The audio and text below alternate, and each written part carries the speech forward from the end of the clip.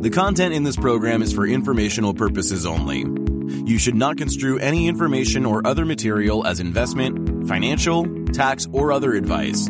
The views expressed by the participants are solely their own. A participant may have taken or recommended any investment position discussed, but may close such position or alter its recommendation at any time without notice. Nothing contained in this program constitutes a solicitation, recommendation, endorsement, or offer to buy or sell any securities or other financial instruments in any jurisdiction. Please consult your own investment or financial advisor for advice related to all investment decisions. Don't forget to follow @LeadLagReport on Twitter to join these conversations live, and check out the Lead Lag Report at www.leadlagreport.com. Use promo code podcast30 for 2 weeks free and 30% off to get access to award-winning research and anticipate stock market crashes, corrections, and bear markets. And now, on to our Lead Lag live discussion hosted by Michael Guyad.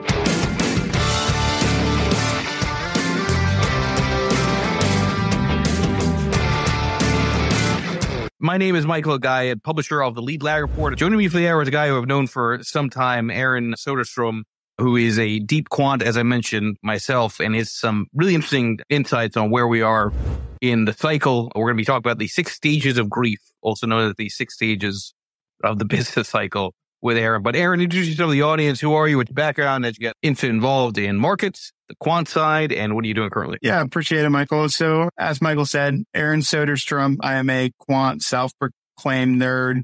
I currently run and operate a asset management firm, Omega Squared Capital Management. We manage roughly about 300 million. So we're a small boutique, but we're also not small, if that makes sense. So our overall process is data-driven, of course, and we use a lot of what I call quantonomics or just data-driven economics models to kind of gauge where we're at throughout the business cycle. And as Michael mentioned, what we primarily focus on is identifying where or what stage we are currently in inside the business cycle using our 6-stage model. And those different stages really help kind of tell us what we should be doing and where we should be managing and putting different clients' assets.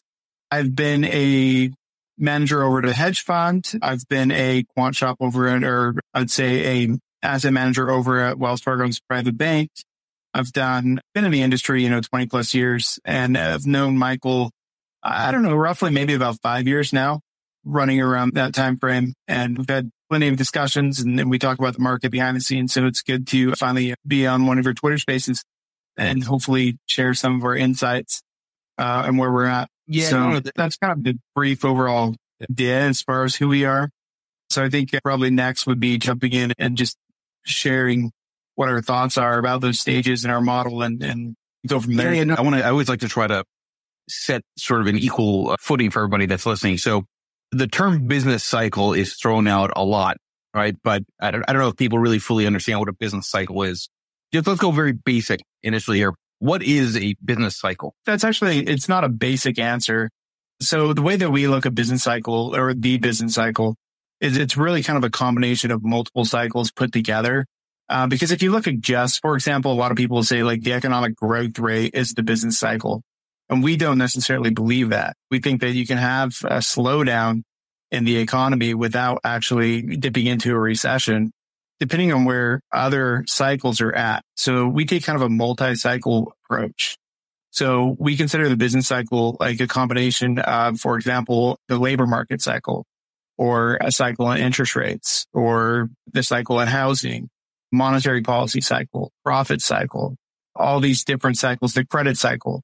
All these different cycles combined together to identify the overall business cycle that's commonly known. So the easy way of defining a business cycle in our minds would be a period of I'd say the one-on-one version, right? It's a period of expansion followed by a period of contraction. And it's basically cycling over a long-term secular growth rate. That would ideally be the business cycle in a very simplistic form. But really, it's not an easy question to answer because there's so much to it. Yeah, and there are leads and lags among the cycles to each other. How do you identify when you're in a cycle which is unlike other cycles? Meaning, do you see a lot of false signals in the relationships of different parts of the economy to each other divergences, or for the most part, are there no real sort of anomalies when it comes to cycles? Yeah, great question. So first, it kind of reminds me of that age-old saying that everyone probably is aware of. Business cycles, they don't always look exactly the same, right? That throughout time, but they do rhyme. They do have kind of this rhythm. So it's looked at more as a kind of a combination of all the different cycles put together in order to really identify it. So there's always going to be something different. And actually, by the way, that's in our mind is a key thing to understanding the next cycle. So a great example of that would be like during the tech bubble. During the tech bubble of 2000, the real estate market really didn't react the same way that it would usually do during a normal business cycle. You didn't have a massive slowdown inside the real estate or inside the housing market. And thus it created in our mind a little bit of a bubble, which led to like the 2008 financial crisis, where the center of that particular business cycle was around housing. And what we're going through now is very different, but it's all precedence on what's different in this cycle compared to what you would consider to be a normal business cycle. So we have this model that's basically saying this is our normal cycle, but you always need to identify slightly what's different. And I'd say what's different this cycle would start by the massive amount of quantitative easing and also fiscal stimulus that was in place during the pandemic that basically put this business cycle on steroids. You're seeing a lot more dramatic effects or knockoff effects from having a very dramatic recession. Now, the recession in the financial markets doesn't necessarily look like a bad recession. We didn't go through a massive 50% decline like you saw in the financial crisis. But what you did see was a very massive drop in, for example, GDP and a very massive rise in unemployment, unlike what you'd see in past business cycles. So the dramatic effect of the pandemic is essentially speeding up this round of the business cycle, or at least it sped up the expansion phase of the business cycle to where that took place over a period of 1 or 2 years, which would normally take on average 3 to 4. And then, of course, like during the financial crisis of 2008, the expansion period after following lasted roughly around 10 years. So great point is we always want to try to focus on what's different in this particular in business cycles, and I try to identify them. No, and actually, I mean, that's sort of the, at least from my vantage point, kind of something which is downplayed or at least not focused on as much. A lot of people refer to the pure number of dollars that the Fed and the fiscal side pumped into the system.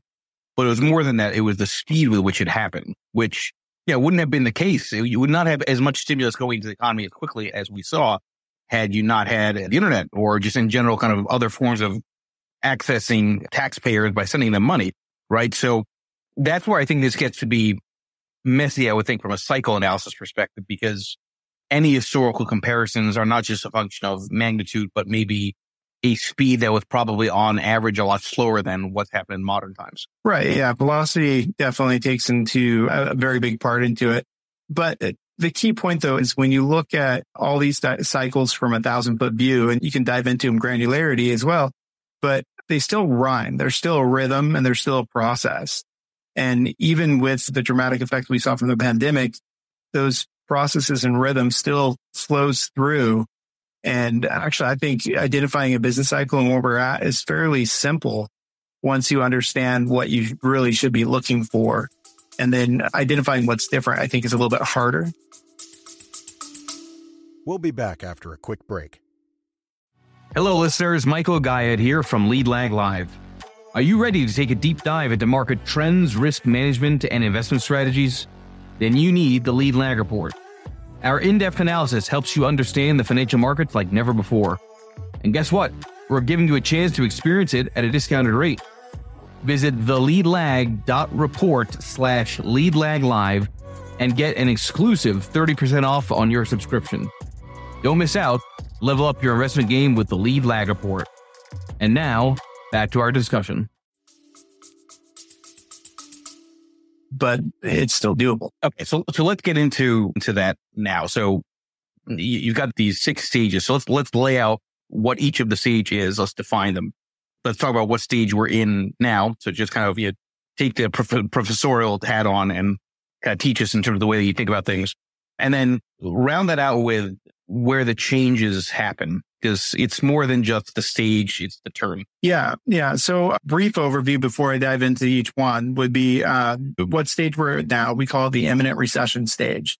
And the imminent recession stage is basically what we consider to be kind of like the point of no return. So once particular signals trigger, we know that a recession is going to happen. So we basically remove the probability or odds of a soft landing or no landing scenario. And then the next stage following that is obviously a recession. And that's really where we start our cycle. So we call that stage 1 is a recession. And then we move over to what we call stage 2, which is a recovery. Recovery is usually, that scary bottom point in the economy where you want to start dipping your toes back into the market. Stage 3 would be the early expansion phase. And then stage 4 is mid expansion. Stage 5 is late expansion. And then finally, the end of our cycle process is stage 6, which is the imminent recession. That's where we're at now. So diving a little bit more deep into them. Yeah, each one of them has very different characteristics.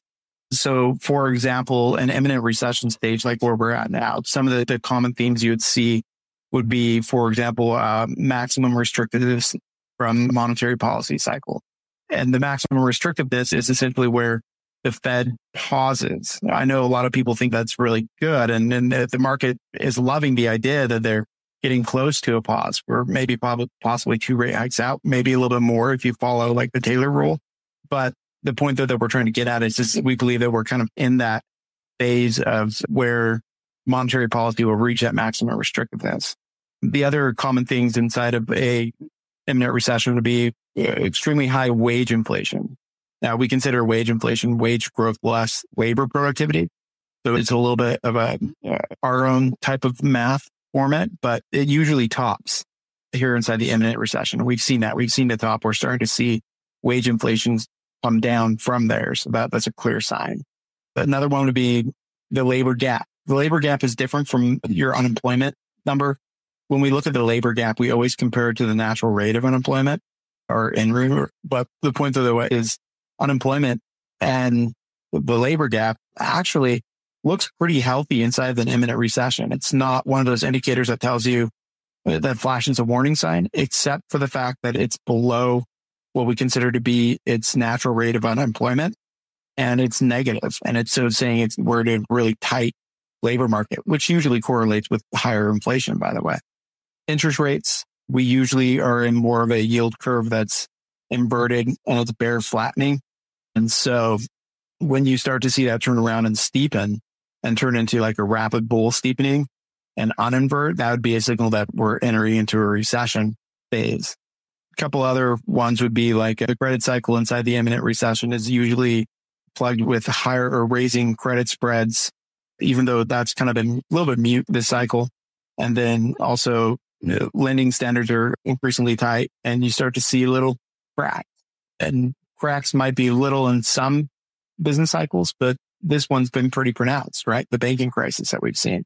So the overall credit cycle itself is also suggesting that we're in that imminent recession. So all those indicators put together it's very clear to us that the imminent recession is here. And then what we do from there is we have to also check off the box that there's no soft landing. And in order to do that, there's a couple rules. First, when you go through like a interest rate cycle process, in order to have a soft landing, we believe that first lending standards really can't be tight to the point where they're too tight, I would say. And then finally, the yield curve itself needs to not be inverted or stay uninverted in order to have more of a soft landing, no landing situation. So if you go back through history, for example, and you look like in 1994, when we had our last soft landing, the key characteristics there would be lending standards were not that tight. And then also the yield curve itself never inverted. And when we look at the yield curve, we're talking about their standard 10-2 spread. And so those combinations this time around doesn't pass mustard. So we know that the imminent recession is hit and we know what follows. And what follows is that recessionary period. The big question is when. And there's always, of course, those lags and different variables that change that around. And this particular cycle, it's kind of interesting. These stages from early expansion to mid expansion to late expansion, even recovery, took place really quickly. And again, that was because we believe that the velocity of money supply just being entered in the market through QE and fiscal stimulus sped up that process.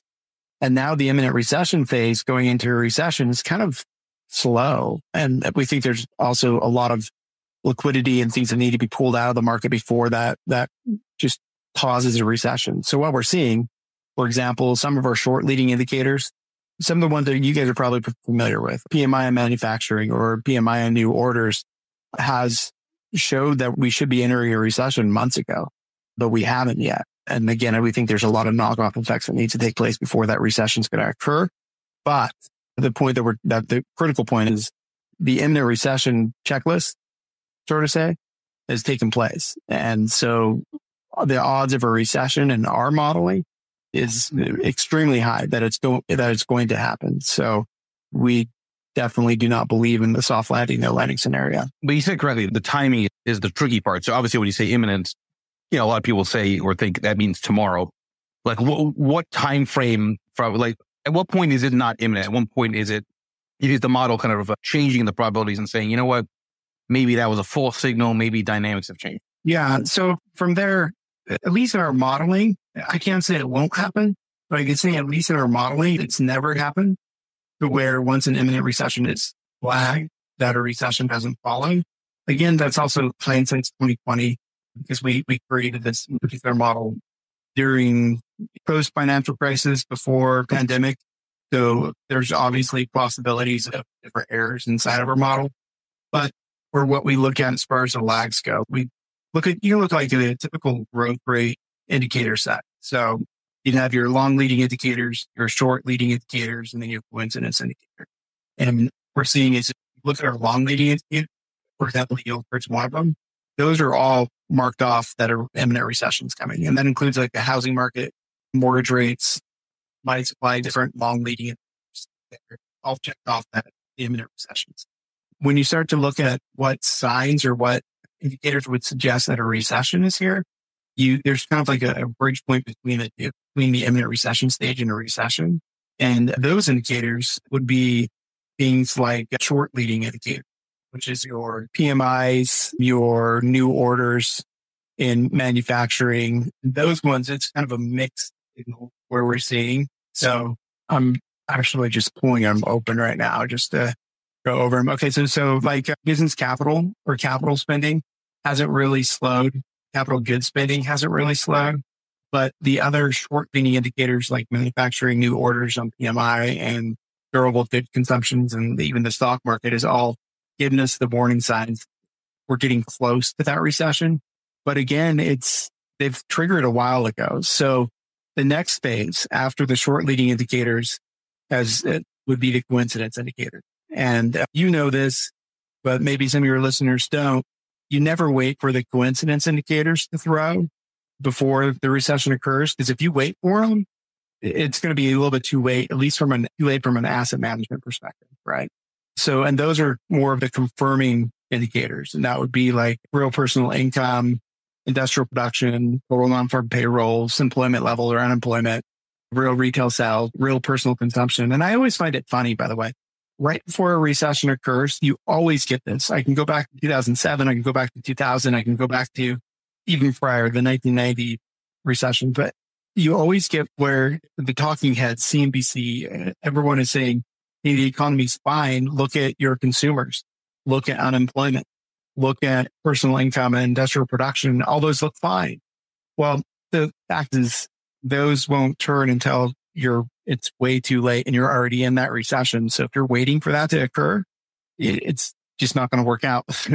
That being said, that's really the ones that we have to watch. So I think the linchpin right now, especially for this particular business cycle, because the Federal Reserve is so focused on controlling wage inflation right now and getting unemployment a little bit higher than what it would like, getting that labor gap normalized, that employment would be that kind of final pin to drop or that final push to say that, yes, we're in a recession.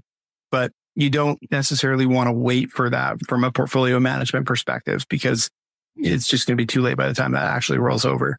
So you have to kind of follow more of the leading indicators and trust the fact that, yes, there is a lag between the two. And yes, it's been a very long lag, this particular business cycle, but you don't want to really just wait for that coincidence to fall. So make it really tricky when you see the rally in the market and you see the markets go up 10, 15% prior to it, climbing that wall of worry, right? For the false hope that there's a soft landing scenario. So you have to make that decision if you want to try to participate in that particular rally or just stay defensive and avoid that particular rally. And that's up to you and your own risk tolerances. But the overall point that we're saying is that it's weak. The equity market is built up on not a sound foundation and a macro foundation at all. And so any rally in the market right now would be one that I would not be participating in, except for the fact that I'd be maybe taking profits when I can find them from that. So that hopefully clarifies. Yeah, no, although I think it's interesting to sort of say like the market, because I always go back to which market. I mean, I'd argue that there's some parts of the market that are discounting, kind of an imminent recession type of dynamic, most notably, small caps and behavior of retailers and anything that's consumer sensitive. But, to your point, it doesn't look like it just looking at the headline averages. And we know a large part of that is because of this AI, narrative and FOMO trading. I wonder if you think that, this either delays things, it keeps the animal spirits going, it changes some of the data, or if this is just going to be one of those things, just like every other narrative that changes with price. Yeah, it possibly could. There's always, because that's the unknown, right? And that's the problem with what we do, is you have to be able to survive that unknown, that lag period, without, making too many people mad in your decisions before what we know the known will take place for the recession. And by the way, great point. Yeah, when I say market, I generally just mean the S&P. We'll be back after a quick break. Foodies unite with How You Dish. It's social media with a secret sauce. Food, the world's first network for food enthusiasts. How You Dish connects foodies across the world. Share kitchen tips and recipe hacks. Discover hidden gem food joints and street food. Find foodies like you. Connect, chat, and organize meetups. How You Dish makes it simple to connect through food anywhere in the world. So, how do you dish? Download How You Dish on the Apple App Store now. But yeah, there's tons of different markets, especially like, for example, what you mentioned, the smalls. And the smalls of definitely, or Russell, whatever you want to look at, has lagged the overall market. And then the Magnificent Seven theory, which held true, except for, I think, the last couple rally was a little more broad. But from a business cycle timing standpoint, we're not really changing our outlook yet. We haven't extended it. So our estimation, what these indicators would be during the start of a recession, and roughly where we're putting our mark would be roughly July, August, is still looking to be more of the start of the recession. But again, it can vary.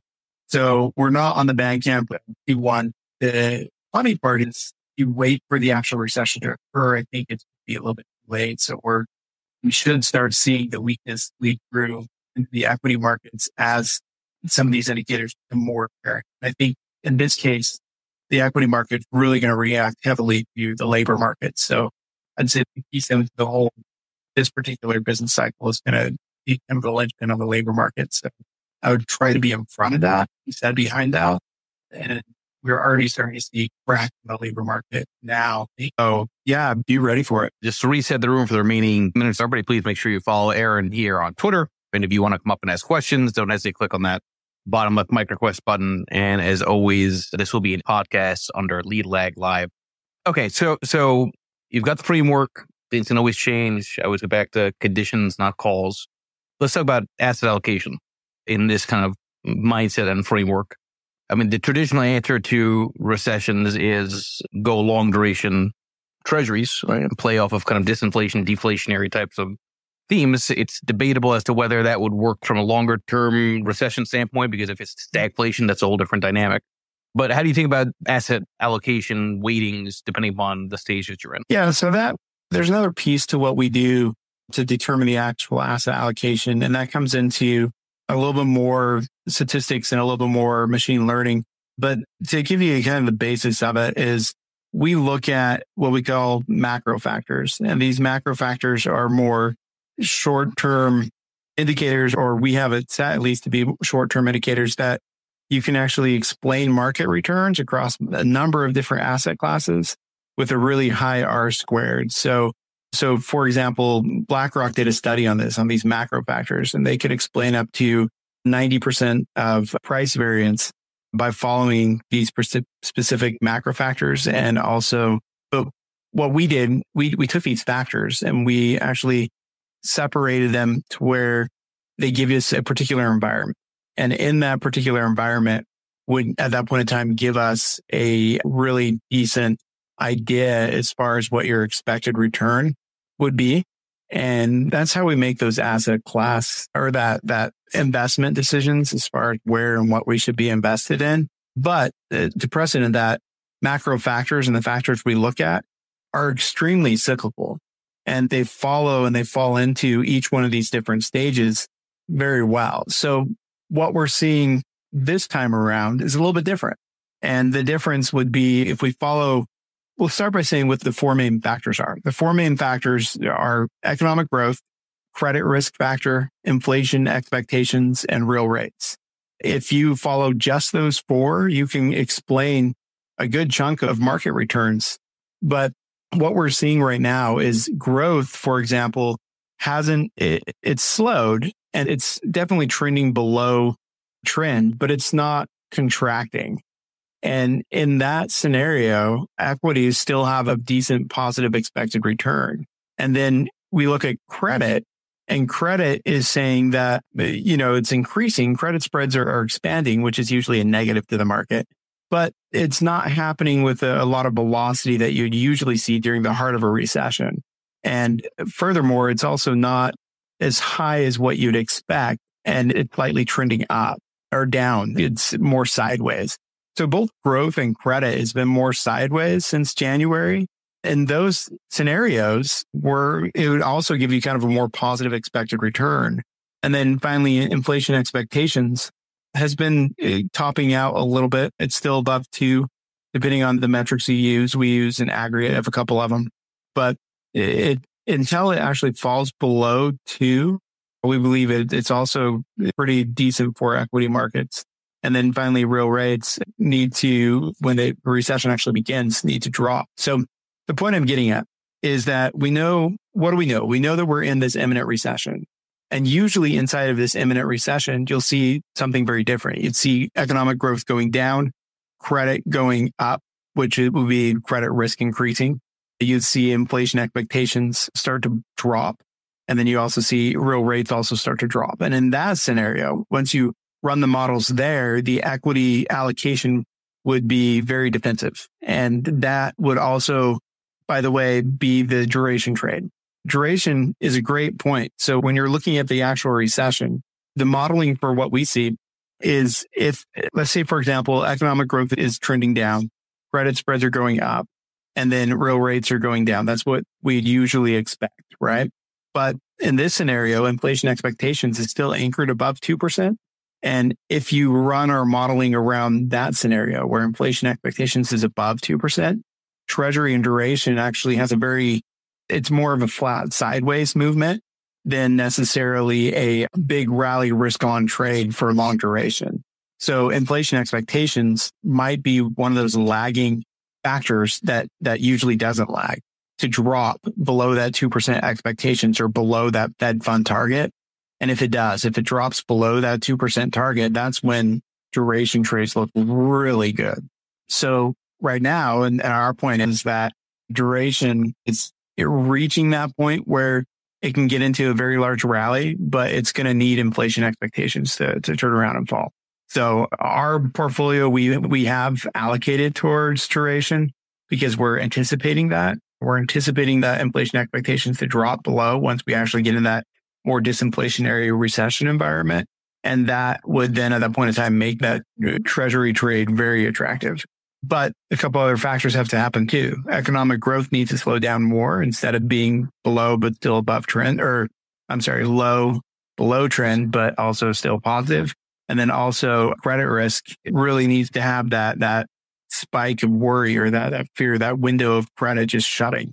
So those are some of the factors that needs to happen before we go full risk off and full recessionary model. But we also know, based off of the stages, based off of the imminent recession stage, that the odds are very high that will all take place. So we're watching the odds, and then we're also watching those particular factors to really give us an idea as far as what we should be invested in. Yeah, good question. So the market, yes, it's a discounting mechanism. Very true. But it's also a discounting mechanism of what the kind of the popular theory is out there.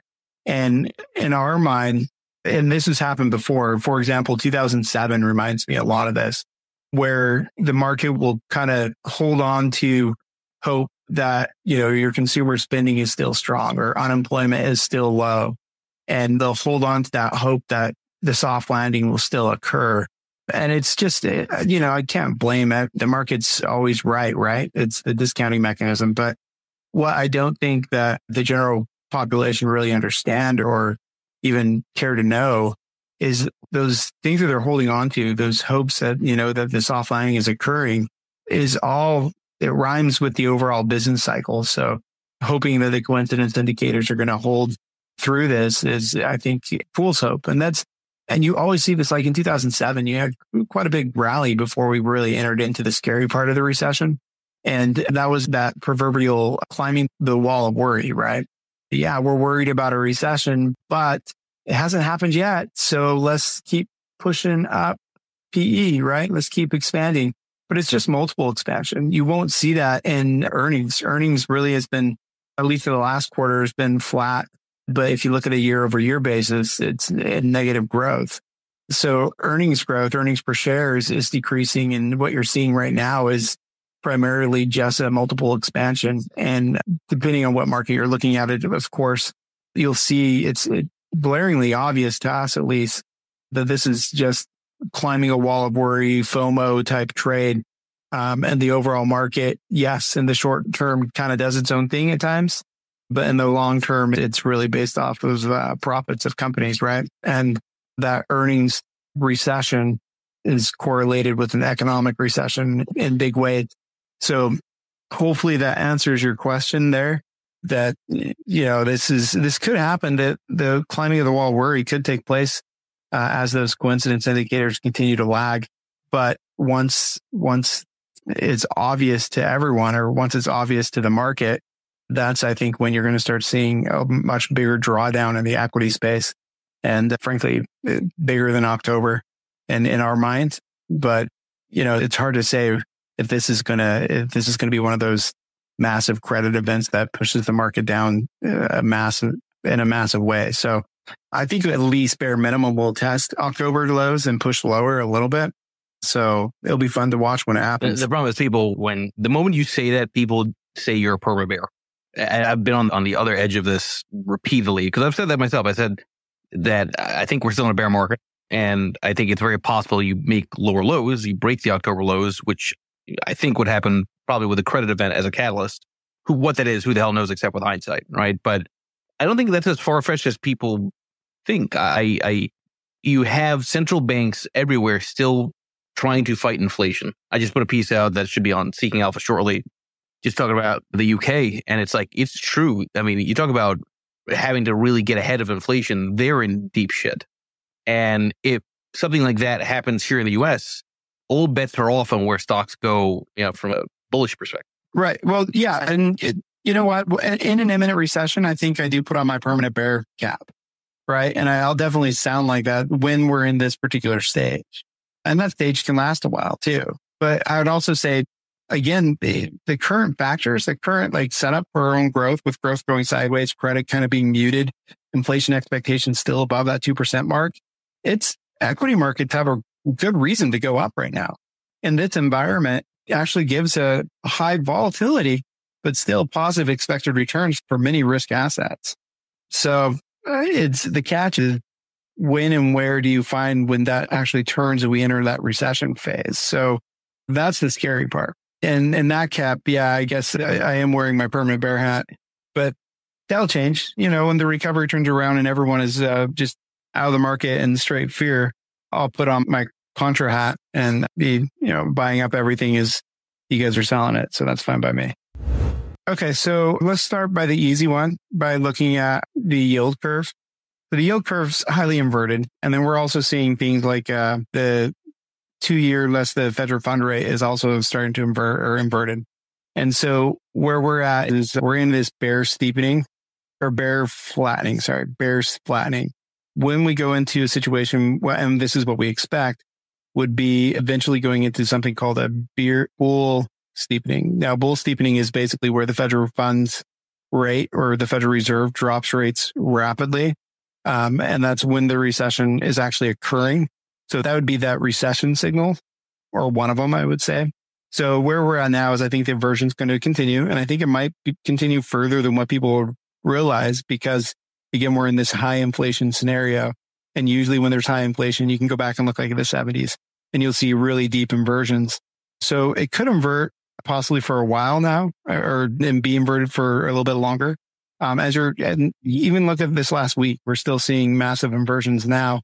And the next stage or the next process is looking for more of that bull steepening. And the key there would be the Federal Reserve cutting rates. That's actually, I know that people, think that cutting rates is like the big bull market case. Well, it is, but that's only once they've cut rates enough to actually change that transmission mechanism of the Federal Reserve or the impacts of the policy changes. So the first initial point of causing this bull steepening, so it's basically where the yield curve would be inverted to maybe flat and normal, and the Federal Reserve still cutting rates, that's really going to be the heart of the recession.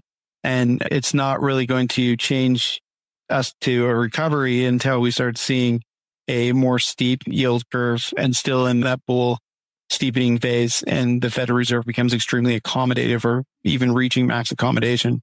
So the yield curve itself, it still needs to be steepening. So hopefully that gives you an idea of the yield curve.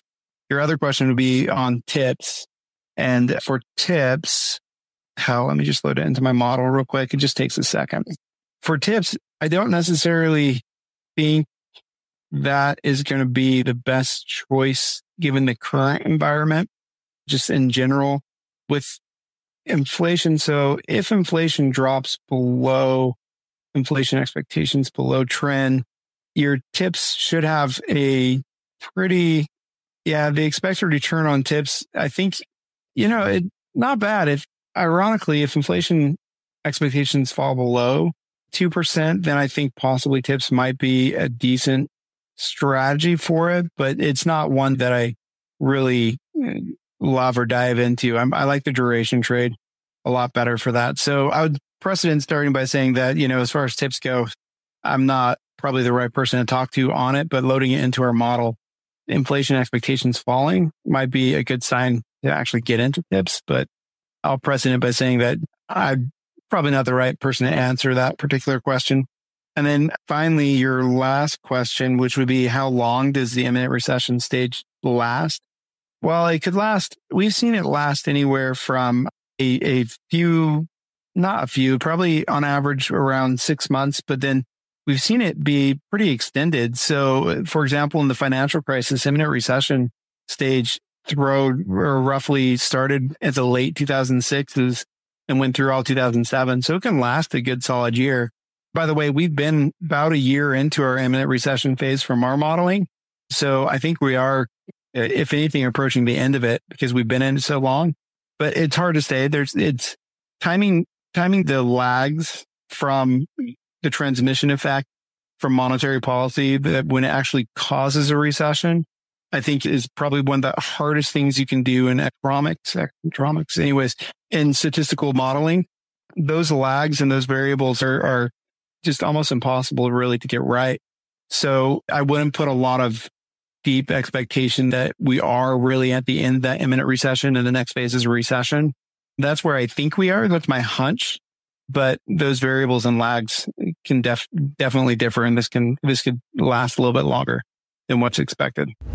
So first, as far as software goes, as Michael said, I'm a quant, right? So we focus primarily just literally on code. So the two primary languages that quants use are going to be Python and R. So depending on what your level of research or how deep you're going to get, those are the two that you want to go to. They have plenty of packages, plenty of libraries that can do a lot of the work for you. And it's at least the heavy lifting. But I don't know of any type of software, nor would I recommend any type of stock screening services or economic services, just because the whole point of doing in-depth quantitative research is having the availability to go in and play with the numbers and switch numbers around and add your own modeling to it. So yeah, I would start with both Python and R. Those are my two go-to ones. So Aaron, for those that want to get more familiar with you or kind of curious about what you do beyond what they've heard, how do people find you and reach out? Yeah, so I'm on LinkedIn, Aaron Soderstrom. I'm on Twitter at Aaron Soderstrom.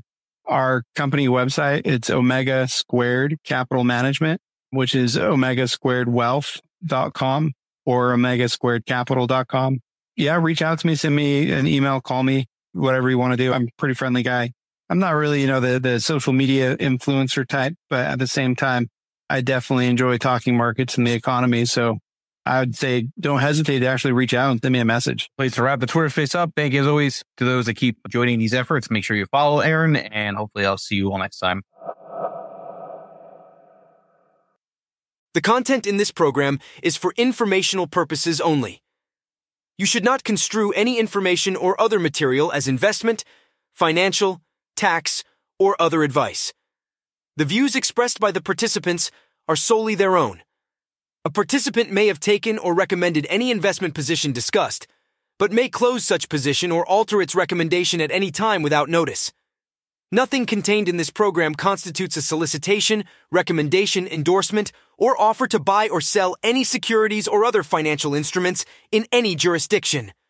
Please consult your own investment or financial advisor for advice related to all investment decisions.